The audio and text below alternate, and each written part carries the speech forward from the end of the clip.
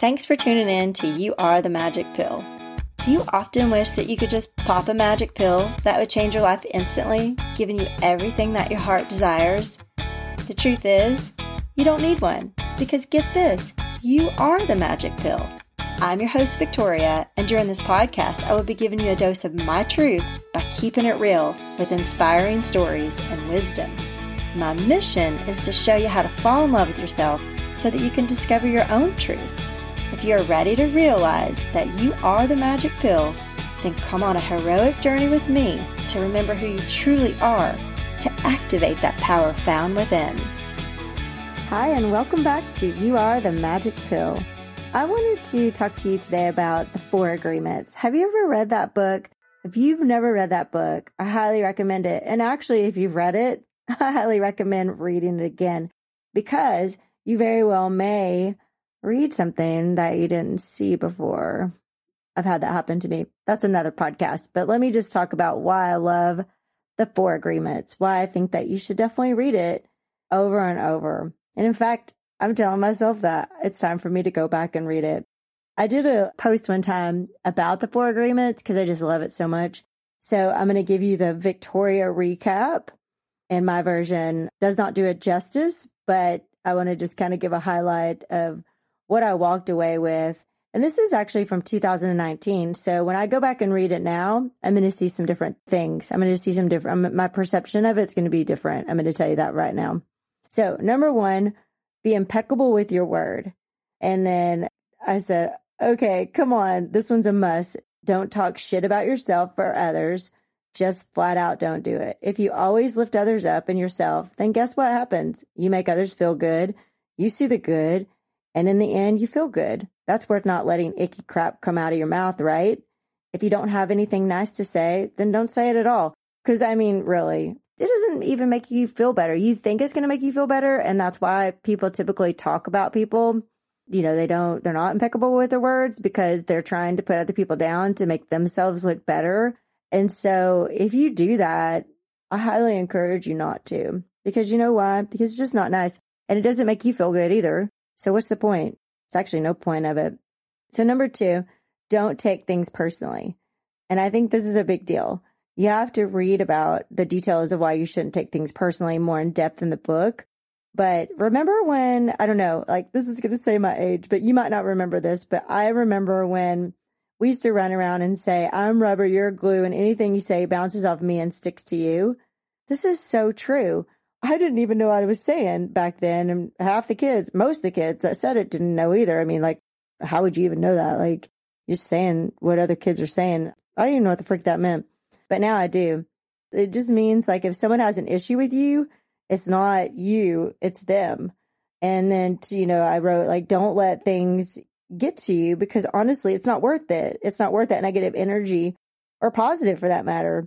We must learn to accept and love ourselves, not based on positive or any kind of opinions. And you can read more about what Don Miguel says about that.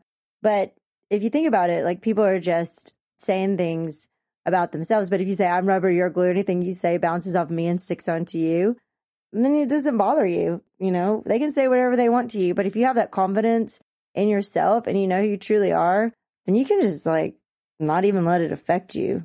I've had that happen to me so many times where people just say the ugliest, nastiest stuff to me. And I'm just like, okay, gonna walk away from that. Sometimes I say stuff back. I don't usually get into confrontation like that. I just try to redirect and try to take the focus off of whatever they're saying. So number 3, don't make assumptions.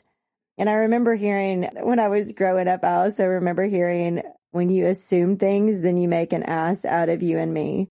That's so funny. It makes so much sense now. Do you remember saying that? Did you ever say that? When we assume things and don't communicate and find out the whole story or whatever, then it never ends very well.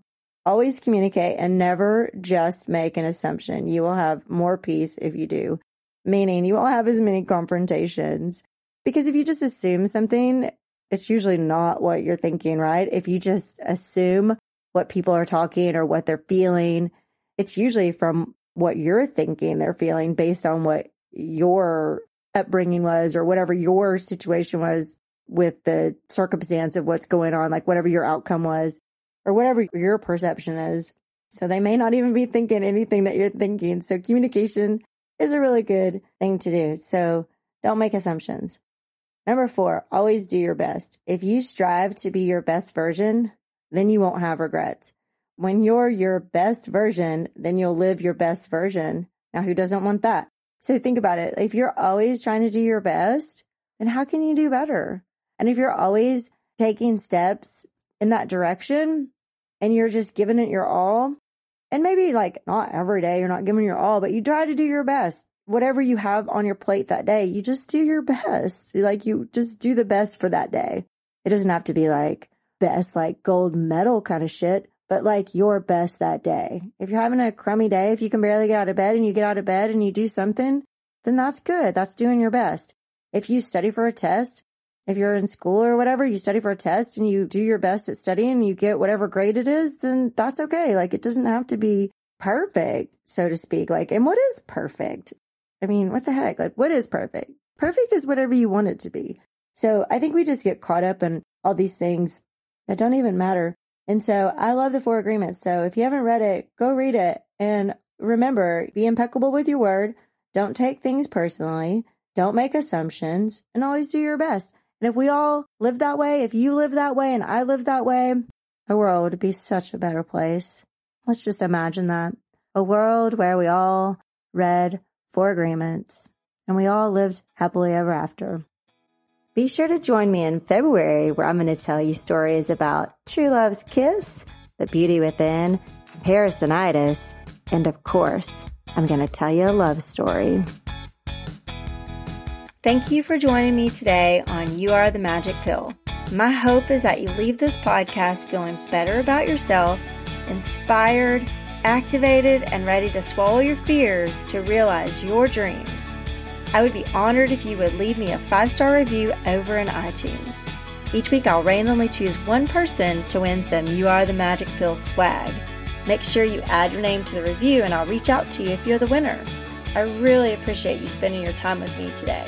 Be sure to pop over to youarethemagicpill.com for past episodes and more gifts to help you wake up and realize that you are the magic pill and you can change it all to have it all.